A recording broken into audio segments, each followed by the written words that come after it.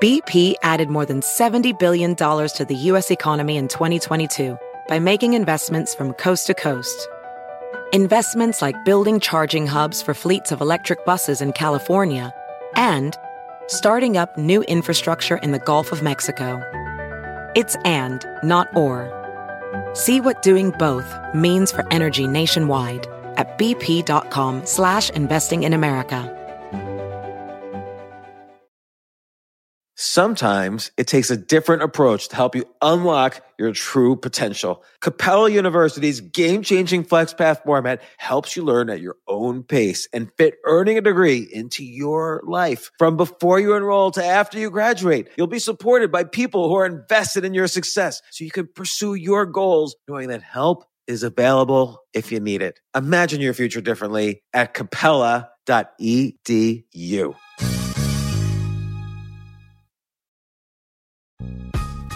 This isn't your average business podcast, and he's not your average host.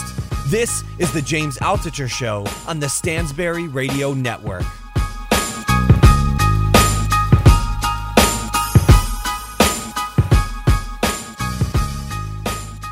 Hey, is this Coolio? What's up? Coolio, this is James. Thanks for coming on the show. Oh, no problem, James. It's all good. So, Coolio, here's what my show is sort of about. It's about how people transform, like amazing artists and businessmen transform their lives from one career to another career to another career. And you've done that so well over your whole life. I wanted to talk to you about that. Is that cool with you? Sure. Okay, so, that's cool. you know, I saw you once on Craig Ferguson's show, The Late Late Show, and you kind of did this funny thing. You turned the tables on him, and you asked him, you were almost making fun of the question, like, oh, how did you get into rapping? So I'm assuming, like, everyone asks you that, but I have to ask you that because it's interesting to me. So when did you start getting into, obviously you're one of the best rappers in history. When did you start doing it? How old were you? I think I first started when I was about 14, 15.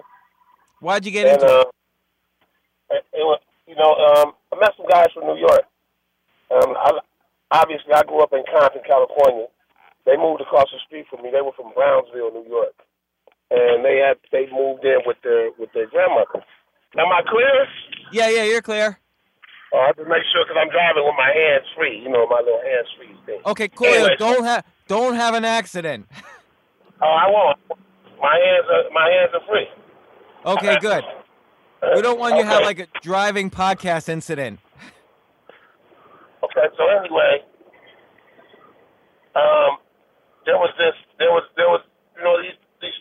four, like there was three guys, DJ D, Richie C, and one named Wiz Kid, and they were from Brownsville. They moved across the street from me, and the DJ D, his name is actually Denard Valentine, and he was amazing on turntables. I had never seen anything like that before. So I originally I think I wanted to be a DJ, but of course, I'm from we grew up in a slightly not quite advantaged neighborhood, and my parents couldn't afford to buy me no turntables or nothing like that. So I used to just sit there and watch. I used to watch them do it, and there was this then after about 3, 4, maybe even 6 months went by, another guy moved to Compton. He was a Puerto Rican dude named Juan, and every girl that I liked him. That really sucks when that happens. Yeah, I hate that too. So that happens to me all the time, but I'm not as cool as you. It's all good. I wasn't that cool back then, though. I don't think that's true, but go ahead. I was on the verge. I wouldn't even call Coolio then. Yeah, but anyway, you probably still had some kind of swagger going on. Like all these guys were hanging out with you. They were letting you hang out with them. Well, I mean, I was from the neighborhood, so that's how it went. Anyway, make a long story short. Oh, Coolio, I'm starting to lose you now. You got me? Still got me? Yeah, now I got you. Okay, they made a little pause button tape. If you know what a pause button tape is, that's when you keep pausing the music and then retaping it until you make a beat. You know, you catch all the parts that you want on a pause, and you make yourself a whole instrumental. That's really interesting because now you can just use computers for all that, but you probably had to get like right down into the nitty gritty of what a beat was in order to make it work. Now then, of course, but they made a little tape, and everybody went outside after they made the tape, except one. He stayed inside, and he kept rewinding his part. So he rewinded his part. I think we rewinded about 6 times. You know, I looked up, and he said to me, he said, "Hey, that's fly, that's fly." And I told him, I said, "That's all right." He said, "All right." He said, "You can't even rap." I said, I know I can. I said, "But that right there, what you just did," I said, I can write something like that in 10, 15 minutes. He said, "Do it then." And I did. And that was it. From that day on, probably for the next 10 years of my life, I wrote every day. So Coolio, this is really important. So for 10 years, you wrote every single day. Would you write first thing in the morning? Would you write in the afternoon? What would you write? Just lyrics? Yeah, whenever. And were you rapping them also, or did you focus more on the writing? No, I was rapping them too. And practicing, you know, like I said, we didn't have any equipment to make demos or nothing, so it was just practice. I was honing my skill. And so 10 years. What year did you start writing? How you were born in 1963, so it's like 1977 you started writing. Let me see. Add that up. Let me see. 63 plus 7, that'll be 1970. 77, so about 78. Yeah, so I know your first single or one of your first big singles is "What You Gonna Do" in 1987. No, it wasn't big. It was small, it wasn't a big. I mean, it got played on the radio. That's it. I mean, I don't even think. I don't even know if it sold, 100 copies. I have no clue. But what I'm getting at is you wrote for 9 years, you practiced for 9 years, and you had that one first single that sold 100 copies, played in the radio, was on the local scene in L.A., and then it took you another 4 years after that. You joined WC and the Mad Circle, and so you were really working at it. Like, there was no real, you weren't making money at this time doing it, but you did it for the love of it. Absolutely. I did it because it made me feel good. I enjoyed it. It was, kept me out of trouble, too. In what sense? Like, what were your friends doing? What was going on there? Gang banging, robbing and stealing. So you were doing this for 9 years before you even had a single. Like, I'm assuming girls like... It might have been longer than that, to tell you the truth. Yeah, it might have been longer than 9 years. I'm not absolutely sure. Were you getting pressured to like go out in a gang? It was longer than that. Because I joined Low Profile before I joined the Mad Circle. The Mad Circle came off the back of Low Profile because Low Profile broke up. That was DJ Aladdin and Dub C. You know, why do you think so many people think that they don't need to put in like 9 years of work in order to be great at something? I think because people are lazy. They want, especially the kids today, man. They want everything the easy way. And like I said, I didn't even consider making it in rap. I mean, people wasn't getting record deals back then and stuff like that. I didn't know if that was going to happen or not. I was just doing it because I loved it, and I actually wanted to be a psychologist. Why'd you want to be a psychologist? Because I was good at reading people. And like, what's an example? Like, how would you help your friends out and stuff? Yeah, I used to do the block test on people. when What's I was that? like 14. When I was like 13, 14, I started doing the block test with people, and then I was doing word analyzation, like tell it, when you ask somebody the first thing that comes to their mind, and then based upon the words that they say, from a series of questions that you ask them, you psychoanalyze them and tell them about themselves. Oh, that's interesting. And did people respond? Did your friends respond to that? Like, were you correct most of the time? I was one of those children that I could read really well, and I was really good in school. So I mean, I was reading on a college level when I was 12, 13 years old, and my comprehension was I had comprehension of a 12th grader when I was in 7th grade. Well, so were your friends kind of making fun of you for this? Like, I'm sure you were probably really different from the kids you were hanging out with. Oh yeah, they used to call me old man. They used to call me old man artist. My name is Artis. My real name is Artis, by the way. And they would never say my name right. It was great. They called me old man artist though. That was my nickname in the neighborhood. So you had probably this kind of understanding of people combined with writing every day allowed you to kind of essentially make this poetry that turned into, Fantastic Voyage, Gangsta's Paradise, and all the songs that became huge hits. Yeah, it was my vocabulary, my comprehension. It was all of it, man. And I'm any kids out there listening, or anybody out there listening that has any aspirations to be an MC, you better get your words up, get your vocabulary up. That's the only way I think you really be good. But it seems like it's not only that, because let's take a look at Gangsta's Paradise for a second. You refer to so many different things in that one song that I think that's part of what makes it so great. Like, just the first line, as I walk through the valley of the shadow of death, like, I don't know if you went to church as a kid, but, obviously that's a religious phrase. Oh, yeah. I mean, I did. I'm not going to say I really like going to church, but I was forced to, My mother made me go. That was what we did on Sunday. And you know what?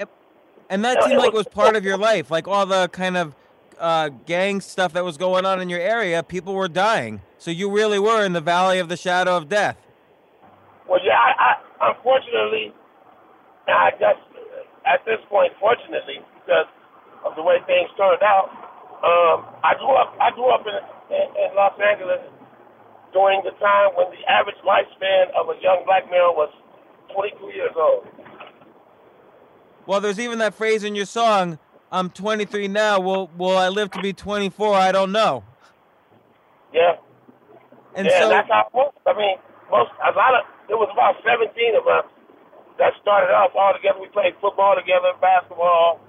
We grew up, we knew each other's moms, and, we all grew up around each other. Out of that 17, there is now 4 of us left. And one of those 4 is doing life in prison. No, no. It's 5 of us left, and one of those 5 is doing life in prison. And the other 12, out of the other 12, 8 of them lost before the age of 30. How'd they die? Drive-bys, getting shot or getting stabbed or, stuff like that. Drugs. So it seems it's really interesting to me. Like, you take songs like Fantastic Voyage as an example. They're not the typical kind of straight out of Compton sort of song. Like, your lyrics are never violent, even though it's clear you're from, South Central LA and everything. You weren't like an NWA type of guy. Well, I mean, when I got a chance to make records, the first thing I thought to myself, okay, I'm gonna have the opportunity to be heard by millions. Do I want to say the same thing that somebody else already said? And I looked at it that way, and I decided that no, I didn't want to do that. So I took a different approach. Well, and it was almost like kind of a semi-humorous approach. Like Fantastic Voyage, the video is like it's like almost like your later Juggalo stuff. Like it's all these clowns coming out of a car in the video. Actually, no, it wasn't clowns. It was just all kind of people. It was normal people coming out of the trunk. That was actually, and by the way, that whole video, pretty much that whole video and everything about it, the whole concept was mine. That's great. So you were writing the lyrics. Who wrote like the music? Who wrote what? Who wrote the music, like the melody around the song? My boy, we call him DJ Wino. His real name is Brian Dobbs. He wrote. He did like 13 songs on my first album. Wow! And then did you work with him on Gangsta's Paradise also? Yeah, he did about maybe 7 on the second album. He didn't do that many on the third. Yeah. So Fantastic Voyage was a hit, but then Gangsta's Paradise, you didn't even realize at first how big that was going to be. Like, how did that come about? Well, Gangsta's Paradise, man, I walked in the studio and I heard the track playing. LV was singing, he was just fleshing out the hook, just getting it, just getting it right. And I walked in the studio and I said, whose track is this? And the producer's name is Doug Rashid. And I said, whose beat is this? And he said, nobody's. He said, it's something I'm working on. I sound just like him right now, too. He said, it's something I'm working on. I said, okay. I said, well, then it's mine. Just like that. And the first thing I said was, as I walked through the valley of the shadow of death, I take a look at my life and realize there's nothing left. I said that. I sat down. I wrote that down. And then I kept writing it. You know what? The funny thing about Gangsta's Paradise, I don't think I ever, once I started writing Gangsta's Paradise, I never picked up my pen. Wow, you just like said it. I mean, it was kind of like, you know what's weird about Gangsta's Paradise? And I used to say that I wrote Gangsta's Paradise. But in reality, Gangsta's Paradise wrote me. And I mean, the lyrics every step of the way they're really inspirational. They're not about a gangster's paradise. They're about getting out of what somebody might view as a gangster's paradise. So you can get out of the shadow of death. Well, you know what, man? I grew up in a bad neighborhood, and I grew up around a lot of bad people, but I wasn't necessarily a bad kid, man. I wanted to be friends with everybody. I was a nice guy, which was not a good thing where I was from. Really not. I went through a lot. I went through a lot because of being nice. Like what? I got bullied. I got bullied, man, from second grade to all the way to seventh grade. Now I was a bullied child. So you really wanted to. It seems like you really wanted to teach people how to get out of this. I didn't want to fight. I wanted to teach everybody how to read. And so you wrote this song. I had aspirations of being the next Martin Luther King or Malcolm X or something like that. Those were my aspirations in life. Okay. I mean, that's what I started off wanting to be. Okay, well, so you were 22 years old when you wrote Gangsta's Paradise, and this really changed your life. Like, you were a life-changing person at that age. Well, actually, Fantastic Voyage changed my life. I think more than Gangsta's Paradise did at that time. Now, if you look on some years later, of course, Gangsta's Paradise took me to a lot of places that Fantastic Voyage didn't. But Fantastic Voyage actually gave me a taste. It gave me a glimpse of what it could be. Well, not more than a glimpse. Because I got nominated for a Grammy for that, didn't I?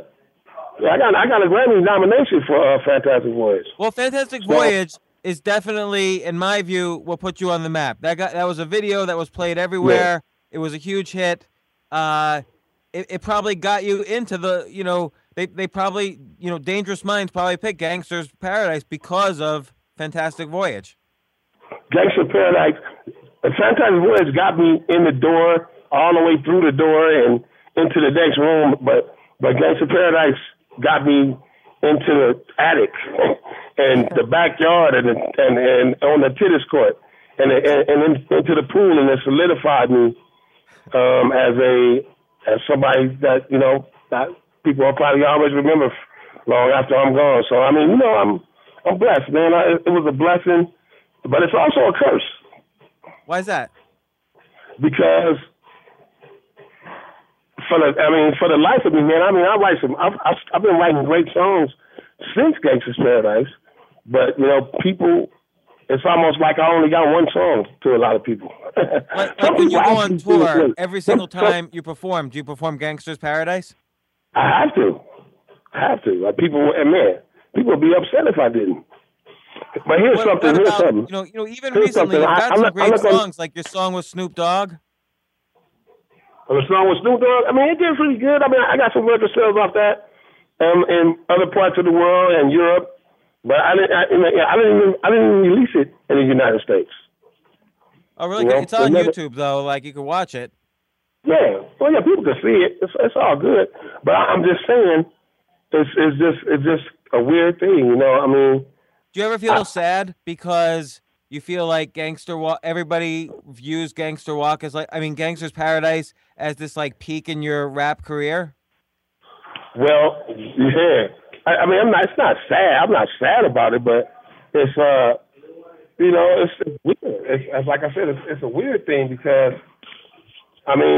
it's like you don't know. It's like I never, after Gangsta's Paradise, it was like nobody wanted to give me another chance. Like nobody wanted to hear me again.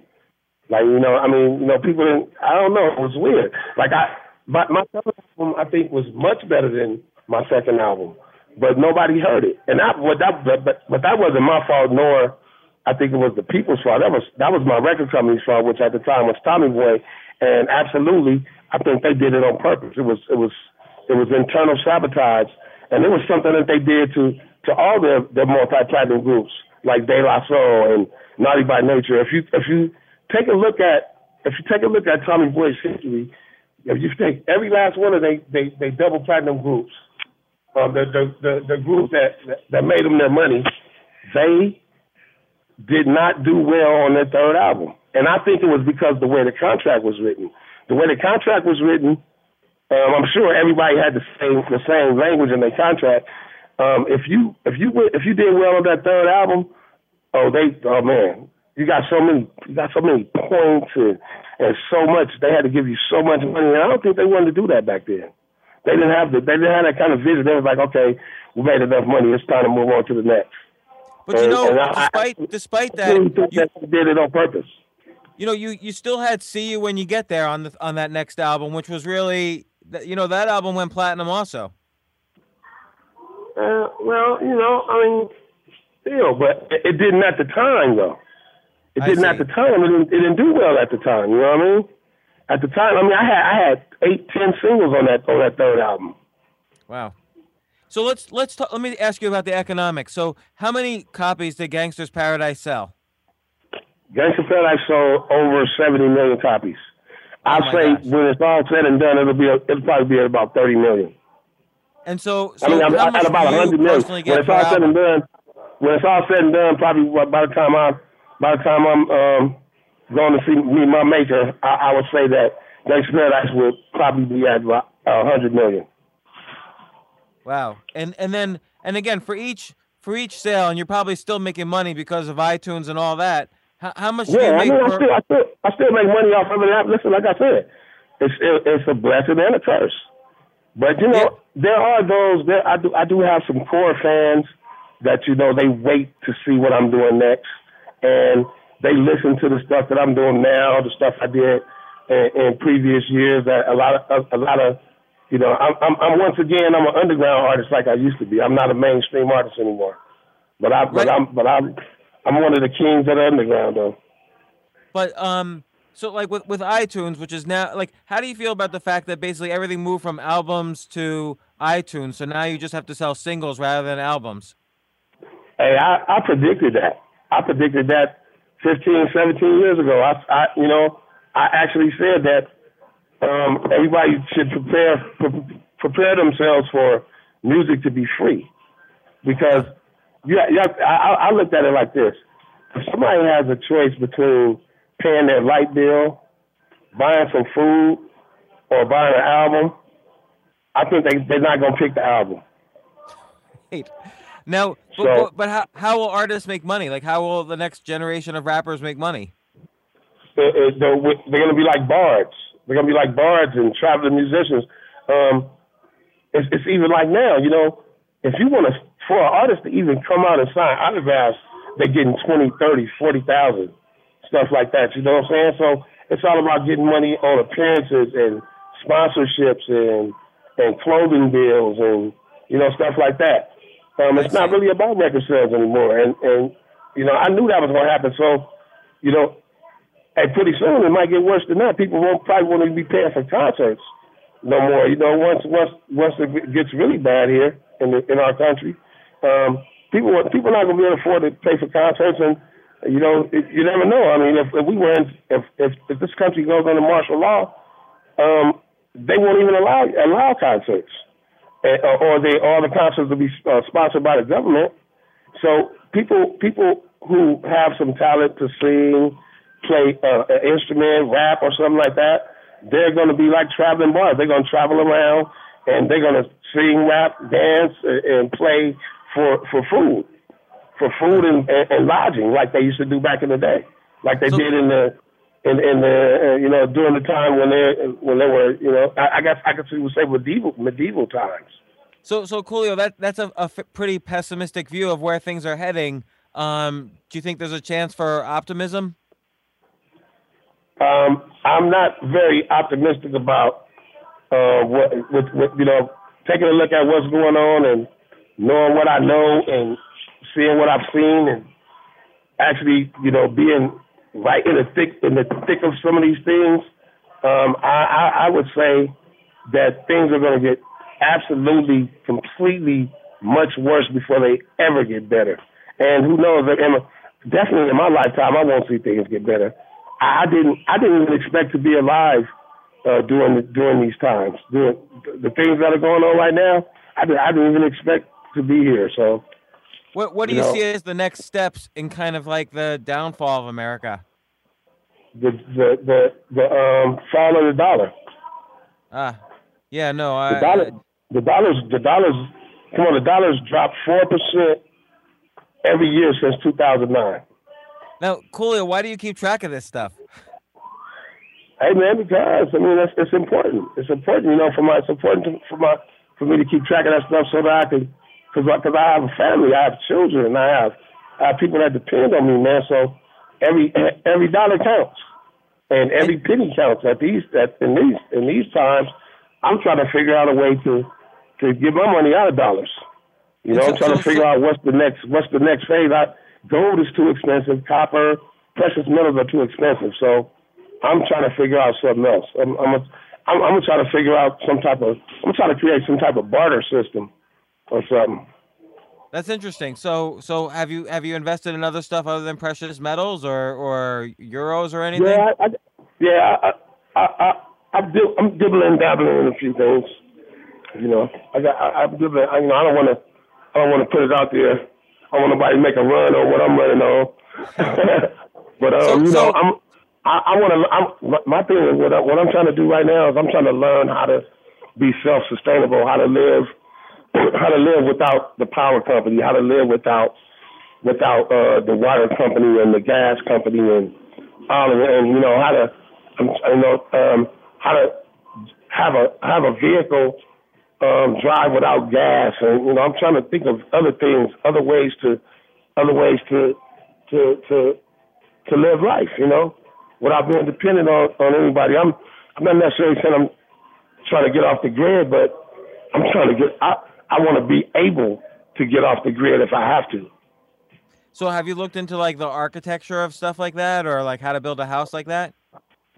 I don't think a house is going to be that important. Some type of, depending on where I decide to, where I have to move around to, it might be. But as long as I have a vehicle, I have somewhere to sleep. Right.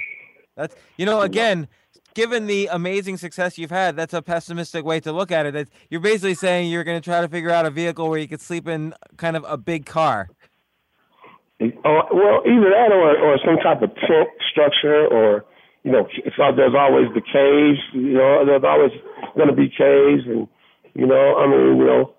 it's many ways to do things. You could dig a big pit and put a tarp over it, as long as it's not raining or snowing real heavy. But you know what, Coolio? A lot of times I see people who are young, they get worried about money, and then after they have money, they get worried about the end of the world and survival. I think sometimes it's not as optimistic as young people think, and it's not as pessimistic as us people who have, gotten a little older think either. Well, that's because you're suffering from normalcy. That could be. And like most people suffer from normalcy. Normalcy is a condition that most people have where they don't believe that something like that could happen because it hasn't happened. And but you live in America, so that's why you feel that way. But if you lived in Venezuela, or if you lived in, let's say, Russia, you wouldn't be thinking like that because it's already happened in those places. Also, and I'm not saying, and all this end of the world crap, that's crap. There's not going to be no end of the world. That's not going to happen. What it is, it's going to be the end of an age. When people start talking about the end of the world, that they read it wrong, because if you understand, the things that were written down that were passed on to us for us to learn from were interpreted wrong. And when people interpreted the end of the world, that phrase, what it actually was the end of the eon, and the eon is actually the end of the age. And we already have ended one age and into another one. We're now in the age of Aquarius. So that's already happened. So, and it's funny, throughout your music, there's this undertone of, I don't want to say kind of a religious undertone, because obviously in Gangsta's Paradise you start that way, but even the idea of A Fantastic Voyage or See You When You Get There, all of these titles suggest that, we're going someplace. And well, listen, I'm gonna have to say that. I'm gonna say this. I'm not religious at all. I don't believe in organized religion nor denomination. I think that religion is written doctrine created by men to control other men, women, and children. That's what I believe. I don't believe in religion. I do believe that there's a creator. I believe that there's some type of God figure, but I don't believe in any man-made religion, because most of these religions aren't old enough to have, most of the religions that we're taught to take part in aren't old enough to possibly be true, because the earth is much older than that. And like I said, from the things I've studied and read, they can't possibly be true. And anybody that thinks they are is just because they've been brainwashed. They've been brainwashed by society and by the system. And I refuse to take that route. I'm one of those kind of people, man. I gotta find my own way, even if it's the wrong way. Learn by trial and error. And sometimes, most of my life lessons have been hard ones. So it seems like in the past 10 years, you've taken kind of a right turn. Like, I really love the, Cooking with Coolio. A lot of your reality stuff, it seems like you also had this very big interest in being a chef, and you're expressing it, in all these different reality shows. I can cook, man. I really can. I have an affinity for it. It's something that happened totally by accident. There was a time when I didn't enjoy mealtime anymore. I didn't enjoy food. I ate to live. And then because of that, I used to eat my food like as if I was in prison. as if I was on a time limit. And one day my daughter said to me, she said, "Daddy, why do you eat like that?" And I said, "Eat like that?" She said, "You know what I'm talking about." And I said, "Well," so I explained it to her. I said, "Well, I don't really enjoy the food." She said, "This food is good, though." I said, "Well, it's not good to me." And so she said, "You know what, Daddy, you might need some therapy. You might need to go see somebody and talk to somebody about that." And I was like, "Shut up and go eat." So, but it did stick in my head what she said, and I recognized that I did have some type of problem. But, most of the time, black people don't do therapy, and I'm one of those people. So I gave myself therapy, self-therapy. I identified what my problem was and where it stemmed from, and I sat down and objectively thought about a way to fix it, which was to learn how to cook things that taste like my mother's cooking, and that way I would enjoy food again. And that's what I did. It probably took me 10 years, almost 12 years to figure out the way my mother used to do things, but I did, and some of the things I do better. And through that process, I realized that I had a refined palate. So, it took me to another place. So that's funny. It took 10 years of work. Like were you cooking every day? Were you studying cooking every day? Pretty much, yeah. What's up, man? Let me get a toast. I cooked every day for a lot of years, and I got stuck in my chili powder phase, where everything I cooked had to have chili powder in it, or it had to be hot and spicy. I went from that to cooking everything in the oven. Everything I made was in the oven, and I slow cooked all my meat, and pretty much used the same seasoning on everything. And from that, I just branched out and started doing all kind of stuff. And then you did the online show, Cooking with Coolio. What made you decide to do an online show like that? Me and my business partner and my manager, Jerez, we used to share a house. And Hey, Jerez, he was on Cooking with Coolio. Yeah, he actually sitting right here. He used to be my AC. He ain't my AC no more. He a chef in his own right now, so I can't really call him my AC no more. But I'm his sous chef. He my sous chef. We help each other out. Cool. So anyway, we were watching. We both happened to be watching watching the Cooking Channel or the Food Network or something like that, and it was this guy on there, and he was boiling some water for something, and he was talking. And he turned his head away from the pot, and he grabbed the handle. And he didn't realize that the handle was not non-conductive. It was conductive, and the handle was just as hot as the pot. And he burnt the hell out of his hand, and he dropped the pot, and he screamed.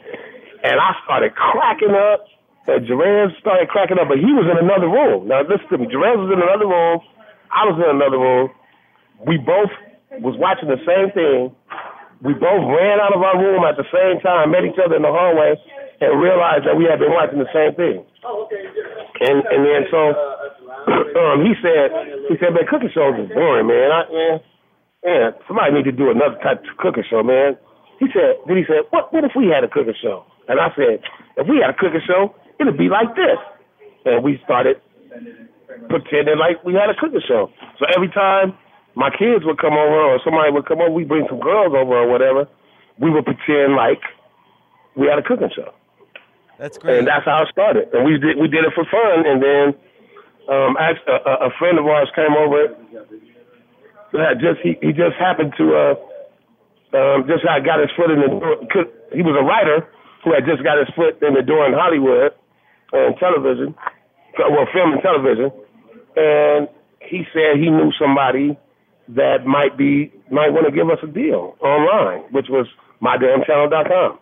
And we went and pitched them the idea, and they jumped on it, and that's how Cooking with Coolio was born.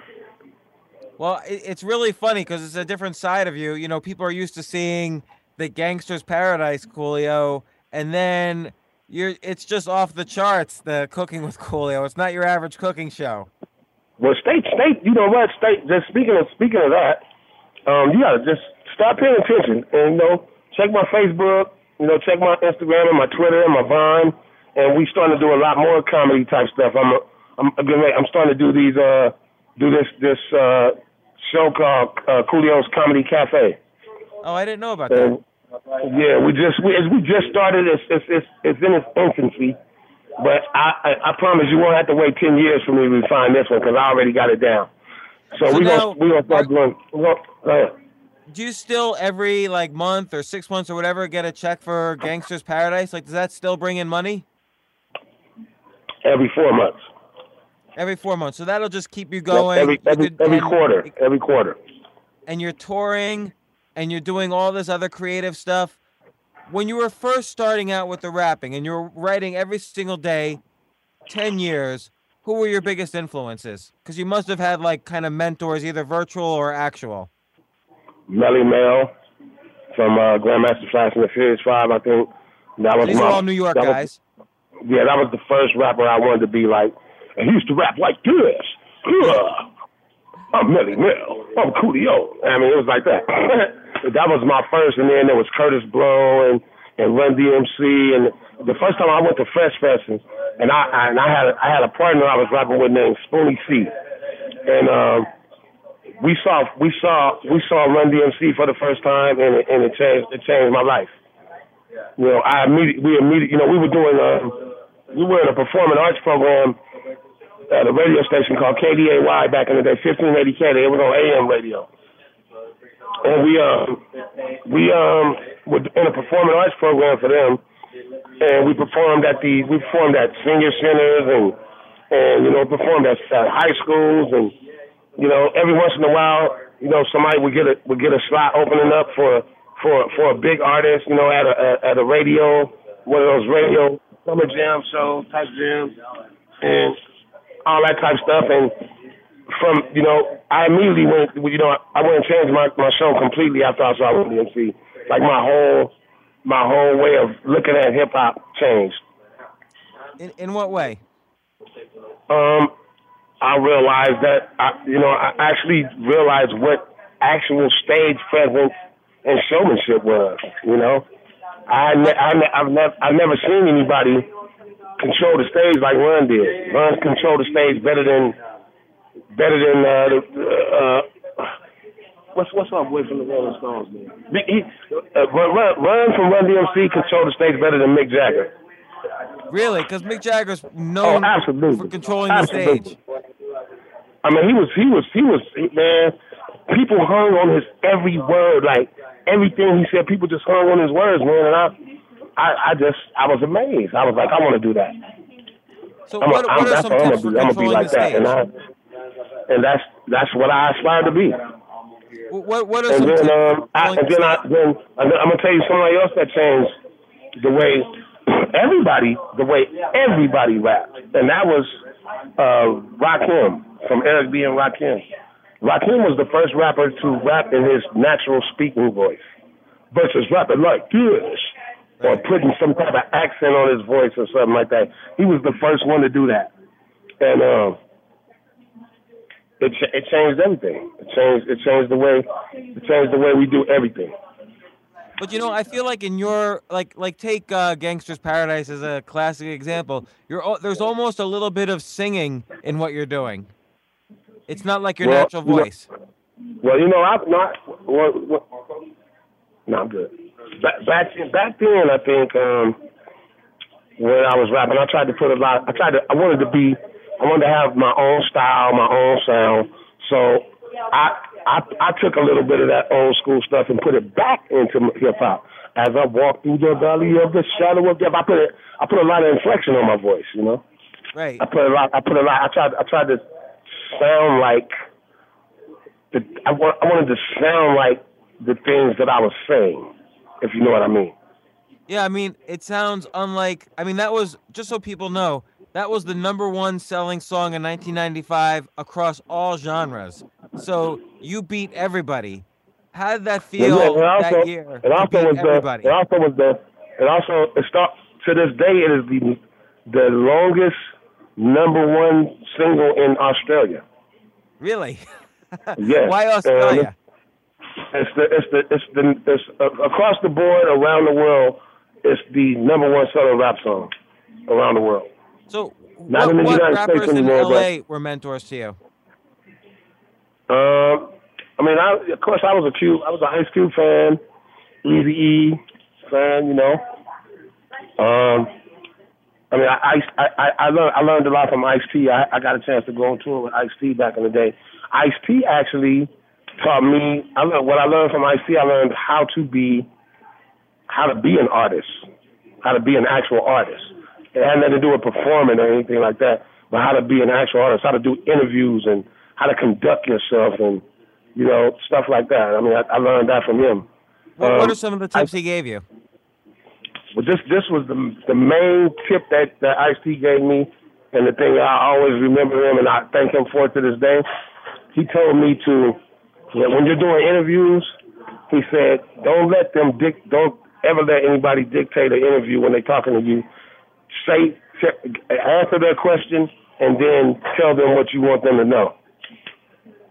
And he said, if they start, you know, getting pushy, he said, just over talk them and drown them out. He said, then if they start getting pushy, he said, don't let them talk at all. Don't even let them ask you questions. Ask yourself the questions, and then just continue on and have your own agenda. You know, let people know what you want them to know, not what anybody asks you. He said, if somebody asks you a question that you don't want to answer, just pretend like you didn't hear it and say something completely different that has nothing to do with the question they asked you. And then, you know, Ice-T sort of took rap into kind of a metal direction, and you, again, took rap into this more kind of melodic or lyrical direction with Gangsta's Paradise. So you guys sort of split off in terms of style. Yeah, well, Ice was trying to create something that would allow him to remain, something that was going to last longer than the average rap career, and he did that. He did exactly that with the body count thing and everything, you know. You both kind of went in the direction now of doing, you know, kind of TV stuff. I mean, with him with, you know, his CSI stuff, and you with, you know, the Cooking with Coolio and the reality show stuff. Yeah, Ice is a true artist, man. Like I said, I learned a whole lot from him. You know, he's a straight original, and yeah, he taught a lot of people He taught a lot of people. Well, you know, he had the Rhyme Syndicate. He taught all them cats. He taught Dub C how to be an artist. I mean, just everybody. I think everybody learned from Ice-T. So it's interesting. I think the lessons here are write every day. You got to do what you love every single day, and you can't get distracted by no matter what is going on around you. And you got to learn from the people around you, like the mentors around you. And I think you gotta be prepared to. Listen, I'm gonna say it like this. This is what I say, and this is what I tell kids. If you are rapping, singing, doing any type of entertainment because you want to be rich, you want to be famous, you want to get girls or guys, whatever. If that's why you're doing it, then you should stop, because it might not happen. If you're doing it because you love it, then continue to do it because you love it. And even if you don't make it, at least you'll be doing something that you love, and you know, learn how to do other things. You know, you might you know, learn the business of music and the business of other forms of entertainment, and you know, maybe you can manage somebody, and you know, and you just rap for or dance or sing for a hobby. So I kind of call that the umbrella approach. So if you're interested in rap, there's lots of ways you could succeed. One way is rapping, the other way is managing, the other way is being an executive or whatever. It is, man. That's a whole bunch of ways to go, man. A lot, quite a few. And so, well, I'm just. Go ahead. What's next for you? Are you going to focus on the? I mean, obviously you're doing touring. Are you going to focus on the comedy shows? Well, no, I'm trying to do a few things right now. I'm gonna stay with cooking because that's one of my passions, and I'm gonna keep rapping until I start sounding like till I don't sound good anymore, or I don't have wind anymore. I'm getting older. I'll continue rapping until I'm not good anymore. When I start sounding like garbage, and my mind's not sharp enough where I'm witty and I can come with bomb lyrics, then I'll quit. But then after in the midst of that, I'm going to continue to cook and create different foods and different dishes. I plan to go into frozen food someday.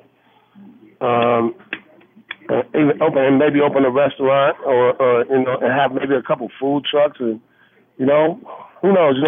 Might even open a Coolio cooking school. Who knows? Yeah, I love that idea. If I get the right investors. Not only that, we're gonna do some comedy. We're gonna do more cooking shows. We're gonna do more cookbooks.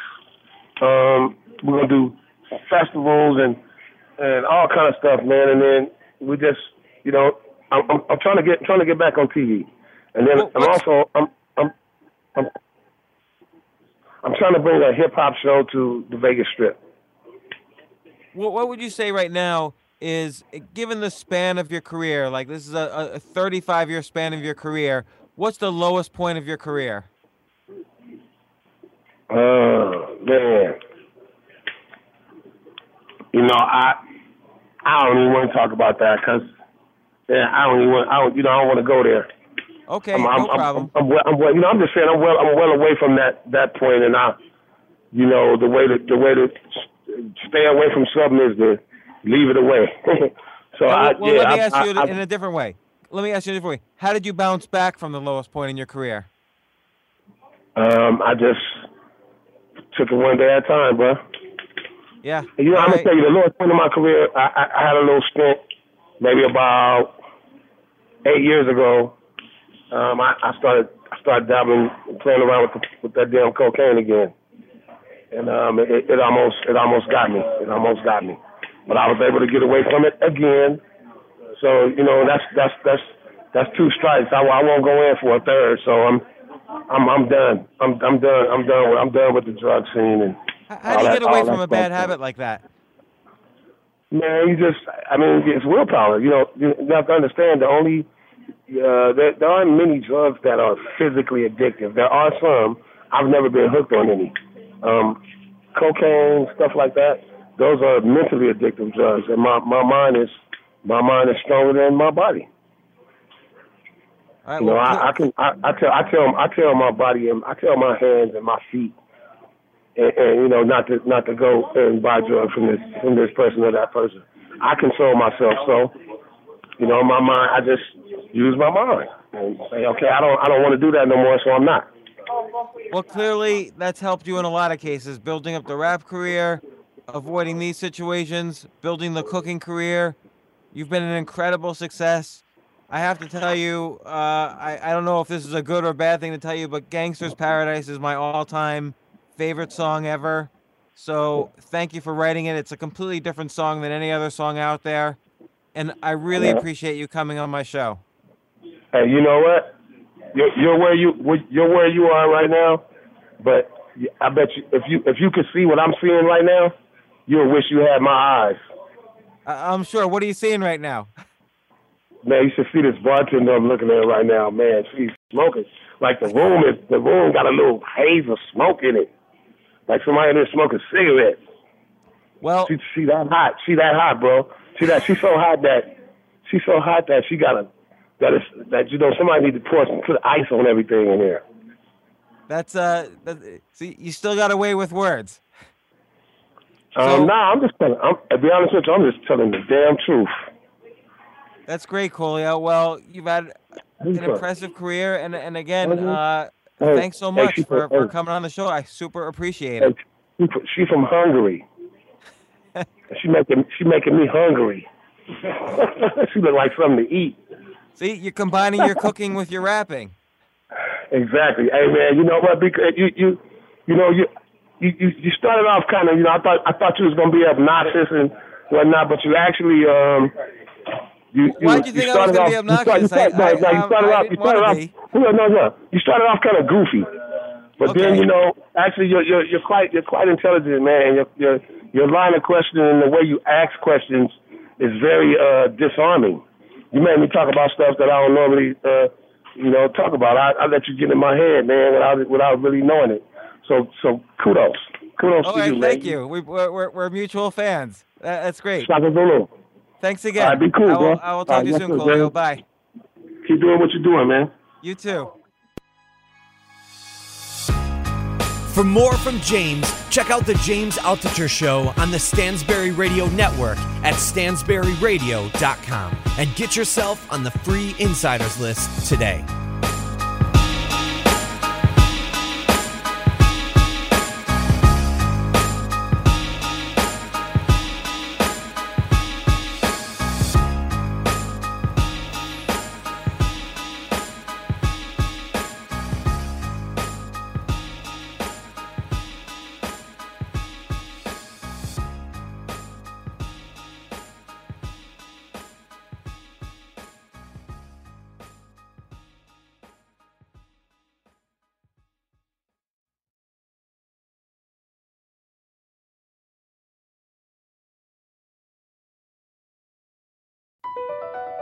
BP added more than $70 billion to the U.S. economy in 2022 by making investments from coast to coast. Investments like building charging hubs for fleets of electric buses in California and starting up new infrastructure in the Gulf of Mexico. It's and, not or. See what doing both means for energy nationwide at bp.com/investing in America.